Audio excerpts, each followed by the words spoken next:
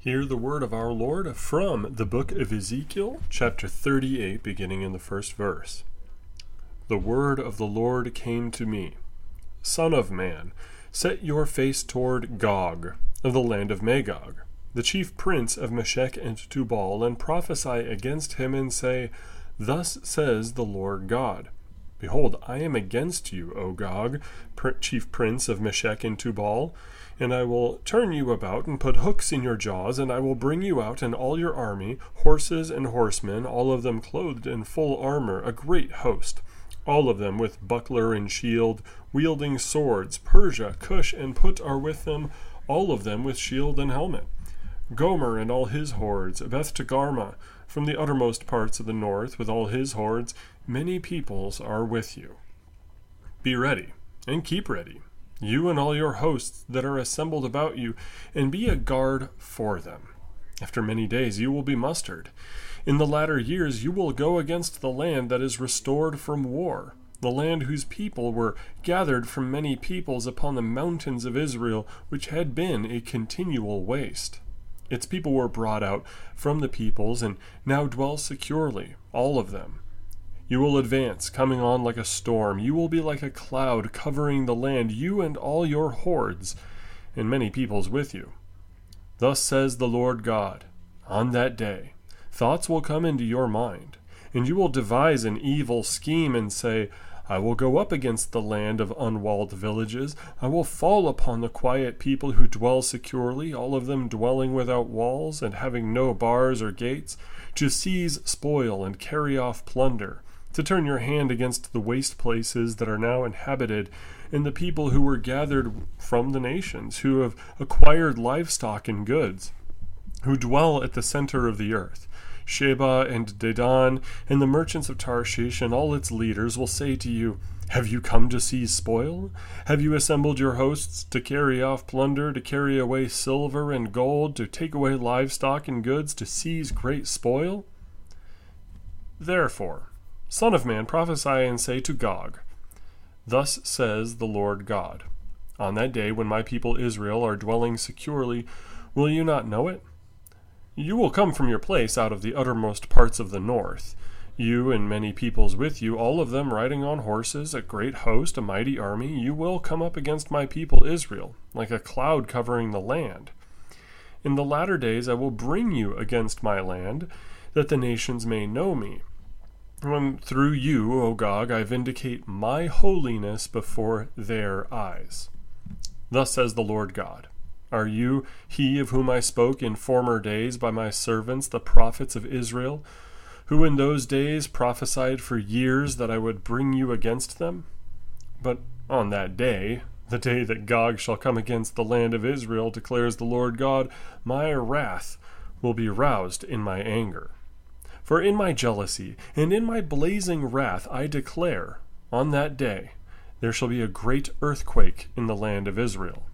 The fish of the sea and the birds of the heavens and the beasts of the field and all creeping things that creep on the ground and all the people who are on the face of the earth shall quake at my presence. And the mountains shall be thrown down, and the cliffs shall fall, and every wall shall tumble to the ground. I will summon a sword against Gog on all my mountains, declares the Lord God. Every man's sword will be against his brother. With pestilence and bloodshed I will enter into judgment with him, and I will rain upon him and his hordes and the many peoples who are with him torrential rains and hailstones, fire and sulfur. So I will show my greatness and my holiness, and make myself known in the eyes of many nations. Then they will know that I am the Lord. And you, son of man, prophesy against Gog and say, Thus says the Lord God, Behold, I am against you, O Gog, chief prince of Meshech and Tubal, and I will turn you about and drive you forward and bring you up from the uttermost parts of the north, and lead you against the mountains of Israel. Then I will strike your bow from your left hand, and I will make your arrows drop out of your right hand. You shall fall on the mountains of Israel, you and all your hordes and the people who are with you. I will give you birds of prey. I will give you to birds of prey of every sort, and to the beasts of the field to be devoured. You shall fall in the open field, for I have spoken, declares the Lord God. I will send fire on Magog and on those who dwell securely in the coastlands, and they shall know that I am the Lord.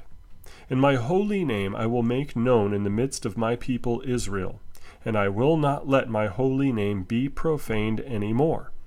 And the nations shall know that I am the Lord, the Holy One in Israel. Behold, it is coming, and it will be brought about, declares the Lord God. That is the day of which I have spoken. Then those who dwell in the cities of Israel will go out and make fires of the weapons and burn them, shields and bucklers, bow and arrows, clubs and spears, and they will make fires of them for 7 years, so that they will not need to take wood out of the field or cut down any out of the forests, for they will make their fires of the weapons. They will seize the spoil of those who despoiled them, and plunder those who plundered them, declares the Lord God. On that day I will give to Gog a place for burial in Israel, the valley of the travelers, east of the sea. It will block the travelers, for there Gog and all his multitude will be buried. It will be called the valley of Hamon-Gog. For 7 months the house of Israel will be burying them, in order to cleanse the land. All the people of the land will bury them, and it will bring them renown on the day that I show my glory, declares the Lord God. They will set apart men to travel through the land regularly and bury those travelers remaining on the face of the land, so as to cleanse it. At the end of 7 months they will make their search. And when these travel through the land and anyone sees a human bone, then he shall set up a sign by it till the buriers have buried it in the valley of Hamon-Gog. Hamanah is also the name of the city. Thus they shall cleanse the land.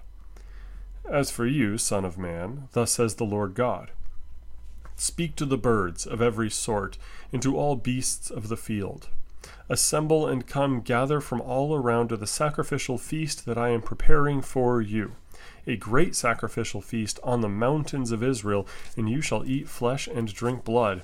You shall eat the flesh of the mighty, and drink the blood of the princes of the earth, of rams, of lambs, and of he-goats, of bulls, all of them fat beasts of Bashan.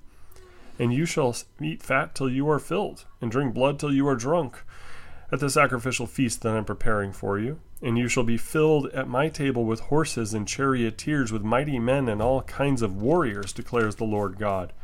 And I will set my glory among the nations, and all the nations shall see my judgment that I have executed, in my hand that I have laid on them.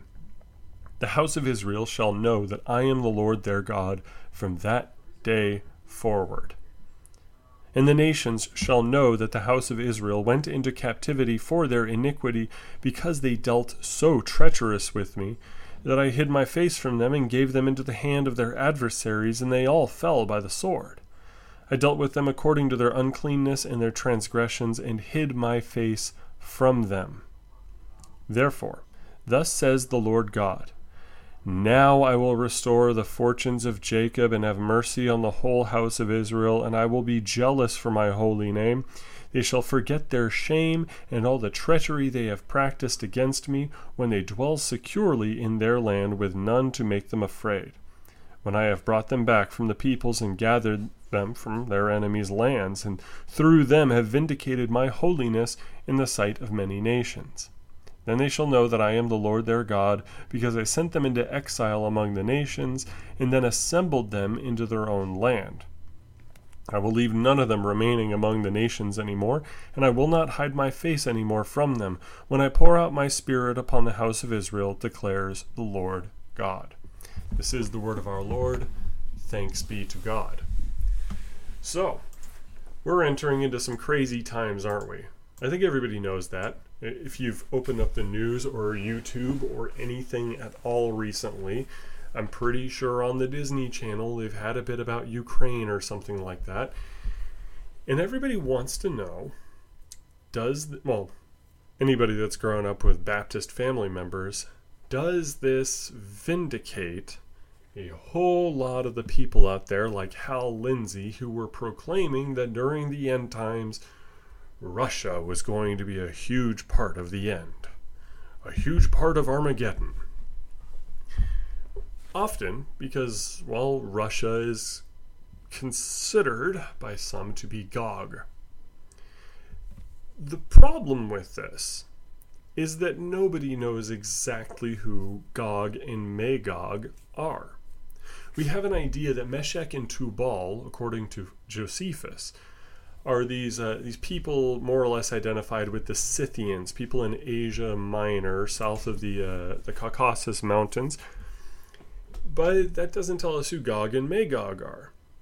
So, we've heard theories. Britannica tells us, well, it's been identified by modern scholars with Gyges, a 7th century BC king of Lydia. Again, that's closer to Asia Minor. There's also an Akkadian god, Gaga. Silly as that sounds.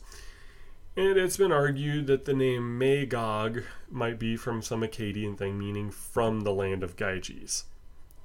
Well, okay, that doesn't really tell us much. Because Gog, according to 1 Chronicles chapter 5, verse 4, I believe, that's a real human being, a descendant of the prophet Joel, or some other Joel here. But if that was the case, Gog, the grandson or so of Joel, wouldn't exactly be an enemy of the peoples of God. And when it comes to the descriptions that we hear from Ezekiel 38 and 39 that we just read, we also have a problem seeing it as an end times event if we take it physically. What do I mean by this? If, let's say for a second, that Russia is Gog, are they going to be fighting with bows and arrows? Are they going to be fighting with war clubs and swords? Or are they going to be having, APCs and tanks and jets and guns? Probably the latter. So, if somebody's going to have what I would call hermeneutic consistency, if they're claiming that this is a picture of an end times battle, and you have to take it literally that this has to take place in the land of Israel, the physical land that we call Israel or Palestine or Canaan, that airstrip out in the Middle East. If you're going to claim that this has to be a literal physical battle, then according to hermeneutic consistency, if you're saying there's no symbols here, then you would also have to claim, more likely than anything else, that you're also fighting with medieval weaponry or ancient weaponry. Okay, so what happened to all the guns? That doesn't sound right, does it? Trust me, a lot of Ezekiel is quite literal. A lot of Ezekiel talks about what happens to kingdoms, what happens to peoples, how long are the children of Judah going to be in Babylon, and what must they do to turn things around. But there's also a lot of really typological stuff here. And if we can't really identify Gog and Magog, Meshech and Tubal, as real places, we can say one theory or another that usually it's probably somewhere around Turkey, somewhere in Asia Minor. Well, okay, A, that cuts off Russia.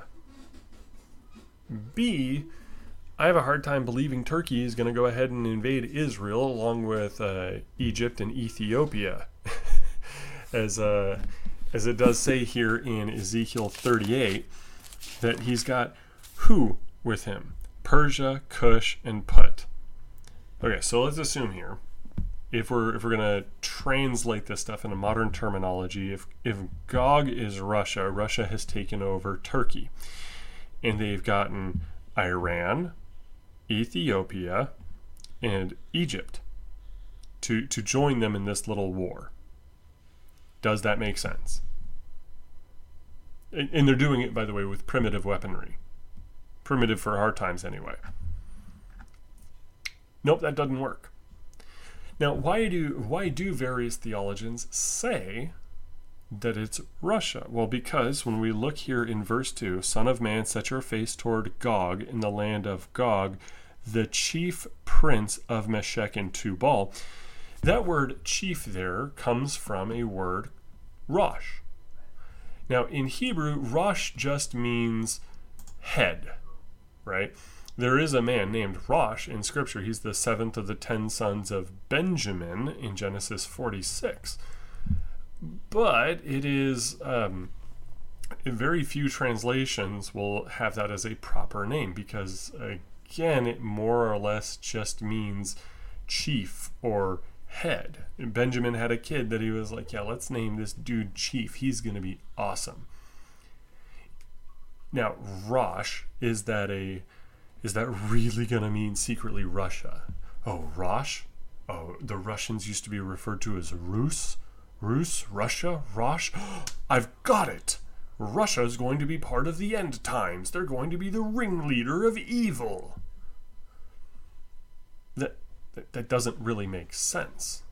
Because again, you're assuming, because Meshech and Tubal have more or less been confirmed to be part of Asia Minor or Turkey, you're saying that Russia at some point just takes over Turkey.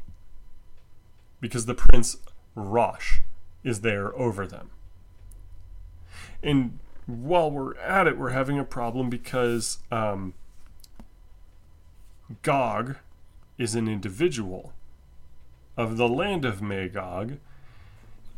And if he's saying, oh, he's the prince of Rosh, Meshech, and Tubal, this is an expansion of a Neo-Russian empire.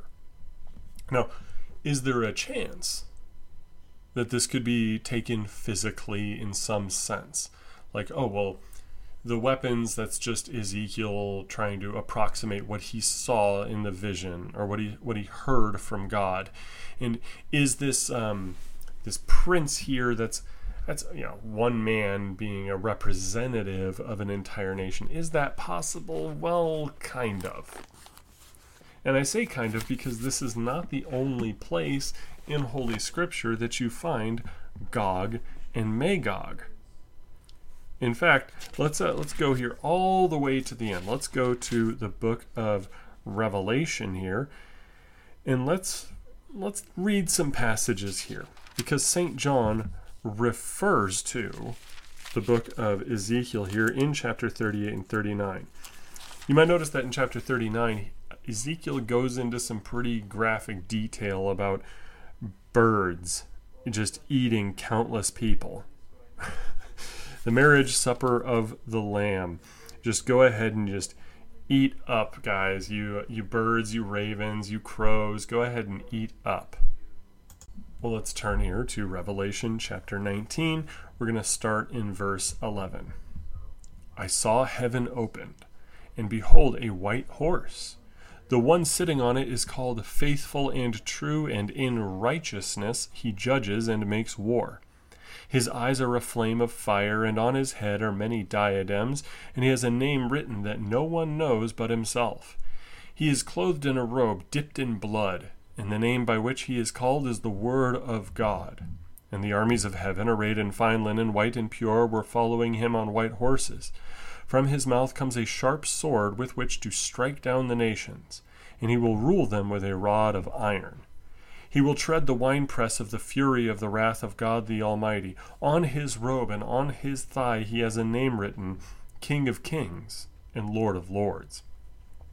Then I saw an angel standing in the sun, and with a loud voice he called to all the birds that fly directly overhead, Come gather for the great supper of God, to eat the flesh of kings, the flesh of captains, the flesh of mighty men, the flesh of horses and their riders, and the flesh of all men, both free and slave, both small and great. And I saw the beast and the kings of the earth with their armies gathered to make war against him who was sitting on the horse and against his army. And the beast was captured, and with it the false prophet, who in its presence has done the signs by which he deceived those who had received the mark of the beast and those who worshipped its image. These two were thrown alive into the lake of fire that burns with sulfur, and the rest were slain by the sword that came from the mouth of him who was sitting on the horse, and all the birds were gorged with their flesh. That's a pretty darn clear illustration of what the prophet Ezekiel is writing. And St. John gives us more details here than Ezekiel does, even though it's a shorter text. Because who is enacting the wrath of God on all these armies? Our Lord Jesus Christ. And it is a future event, something that has not happened yet, in which all of these armies of the world are destroyed and eaten up by a bunch of hungry birds. So, what Ezekiel describes here does not apply to ancient history, has not happened yet. But at the same rate, we would also say then that it does not apply to a political nation of Israel. Let's get into that. So, Revelation chapter 20, John rewinds here. He rewinds a little bit with a different vision. Revelation 20, chapter 20, verse 1. Then I saw an angel coming down from heaven, holding in his hand the key to the bottomless pit and a great chain. And he seized the dragon, that ancient serpent, who is the devil and Satan, and bound him for 1,000 years, and threw him into the pit, and shut it, and sealed it over him, so that he might not deceive the nations any longer, until the 1,000 years were ended. After that he must be released for a little while. Then I saw thrones, and seated on them were those to whom the authority to judge was committed. Also I saw the souls of those who had been beheaded for the testimony of Jesus, and for the word of God, and those who had not worshipped the beast or its image, and had not received its mark on their foreheads or their hands. They came to life and reigned with Christ for 1,000 years. The rest of the dead did not come to life until the 1,000 years were ended. This is the first resurrection. Blessed and holy is the one who shares in the first resurrection. Over such the second death has no power. But they will be priests of God and of Christ, and they will reign with him for 1,000 years. And when this 1,000 years are ended, Satan will be released from his prison, and will come out to deceive the nations that are at the four corners of the earth, Gog and Magog, to gather them for battle. Their number is like the sand of the sea, and they marched up over the broad plain of the earth and surrounded the camp of the saints and the beloved city, but fire came down from heaven and consumed them. And the devil who had deceived them was thrown into the lake of fire and sulfur where the beast and the false prophet were, and they will be tormented day and night forever and ever. So Gog and Magog gets a shout out here in chapter 20. What does all this mean? Well, St. John here, thanks be to God, defines Gog and Magog for us. He says in verse 7, Satan will be released from his prison and will come out to deceive the nations that are at the four corners of the earth. Gog and Magog. I almost wonder if they had been around, if he had put that in parentheticals. Gog is identified as a person, this chief prince. Magog is his land. The devil is often referred to as the prince of the power of the air, or the little g god of this planet. And so it's Satan with the other enemy of the Christian, the world. Now, the Christian has three distinct enemies: the world, the flesh, and the devil. The devil obviously is Satan. He hates you, has a horrible plan for your life, and that's the devil. He's the enemy of God.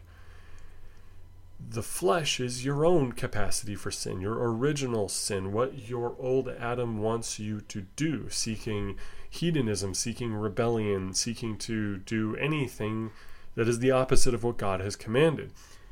But then we come to the world, and theologians have a harder time defining that. Suffice it to say, the world is the world system of humanity, which earnestly desires to be God. If you've ever wondered why Chairman Mao of ancient China put up so many monuments to himself, if you're ever wondering why there's so many statues of Lenin, why we have literal paintings out there about the supposed apotheosis of George Washington, it is because the world's chief religion is the worship of man. Period. End of story. We have had a collective human sin of trying to seek godhood, some parts of the world being more honest than others. Mormonism comes to mind. But ever since the Garden of Eden, when Eve was told, you shall become like gods, well, we've had that addiction. We've had that desire to be somebody great, to be somebody big. And the world then, as the collective of humanity that is seeking after this, absolutely is going to be in league with the devil. Magog is going to belong to Gog. That's it. And it is going to, at the end of the age, seek to finally destroy Israel. But if Gog and Magog in Ezekiel 38 and 39 are symbolic for the devil in the world, this ringleader of evil and his hordes and hordes and hordes of people fighting for him, is Israel going to be that slice of land out there in the Middle East? No. Israel now, Israel today and in the future is God's church. The church is new Israel. Supersession is still in effect according to Holy Scripture. So, this means that the world and the devil teaming up and making themselves explicit are going to make war on God and his people, his church. And this is going to be from everywhere in the planet, and Christ himself is going to step in and destroy them. That's about as clear as I can get on this. There are some details here that maybe we don't know. Meshech and Tubal they were real places, real people that are mentioned. Maybe in the future there is a bigger role for some geographic locations and political powers that maybe we wouldn't assume that would be the big role that they play, yet here we are. But Holy Scripture doesn't identify Gog as Russia. And Gog isn't Vladimir Putin. To be honest with you, the real desire of the Christian here should be peace. Our Lord Jesus says in the Sermon on the Mount, "Blessed are the peacemakers." I don't care why Putin and Zelensky are fighting, but I don't want to be punishing one nation over another, and I don't want them to be fighting in the first place. I honestly believe that Christians everywhere should be advocating for peace between these parties, and even the soft warfare that we're seeing, this economic war that's making everybody on the planet poorer, goodness gracious, can we stop that too? That's still war. That's still hurting people with organized force. That's stupid. They say an eye for an eye leaves everyone blind, but in this, that's not just an eye for an eye. That's like, you've been a bad boy, Putin. I'm going to sanction everything, and my people are going to pay $10 a gallon for gas for it. Really makes you suffer, doesn't it? Can we have peace instead? Can we end the fighting? This isn't an end times thing. Trust me, you'll know. Because God says explicitly in Ezekiel 38 and 39 that the reason he's allowing this to happen, the reason he is releasing the devil at the end of the church age, raising my hand, I'm an all-millennialist, that 1,000 years is the church age and it's almost over, if it hasn't already been over. But that church age, when that's over, the devil is no longer constrained in his powers of deception, and therefore, war happens. And God says it is to bring his people back to faith in him, so that everybody who sees it knows, oh man, I belong to Jesus and he's real. And everybody else who sees it says, my flesh is burning, I'm dying. It is that final judgment at the end of this battle. But until then, when it comes to real, on the earth, of the earth, geopolitical struggles here, while the battle between Gog, Magog, and the children of Israel today is a real thing, it's not always a physical thing. When it comes to the physical stuff going on between Russia and Ukraine, and if anybody's worried and curious about that, why don't you pray a blessing upon everybody involved and ask that they find peace in a way that addresses all of their concerns. Say what you will about Zelensky and his rather disgusting things like sending videos to the Ukrainians saying, Ukrainians, let's be gay. The people of Ukraine just want to have a home. That really is something that is totally legitimate to want and to have, and to pray for their peace and their security, and to pray for Russia to have the security they want from what appears to be obvious NATO aggression. But in all things, I'm not a geopolitical analyst. But I can tell you, as a Christian and as a man who loves his Bible, that now is not the time for us to break out the Hal Lindsey books and look for a supercomputer called the Beast. Now is the time for us to bow our heads in prayer. In the name of the Father, and the Son, and of the Holy Spirit. Amen. Heavenly Father, while we don't know all the details about Gog and Magog, Meshach and Tubal, while we don't know the details of the weapons, and we don't know the details of the great burials of the birds of the air feasting on the flesh of the evil ones, we do know, O Lord, that we have 3 chief enemies. We know that 2 of them are extremely active in the world today, while the 3rd enemy, our flesh, is extremely active in ourselves, waging war against faith and waging war against you daily. Please forgive us of our sins. Please help us, dear God, to crucify the old Adam in remembrance of our holy baptism when you put our sins upon that cross and said, this one is forgiven. This one is a saint. But when it comes to these other 2 enemies, O Lord, please protect us from this. We don't win the battle. You do. We pray for peace then between nations and countries and groups and localities, so that, O Lord, we might be the peacemakers that our Lord Jesus says are blessed. May we glorify you in this. May we pray for peace. And we pray, dear God, that evil will be defeated, not just men. We love you, Lord, and we thank you very much for all of these things. And in the most holy name of Jesus Christ, we pray it, O God. Amen.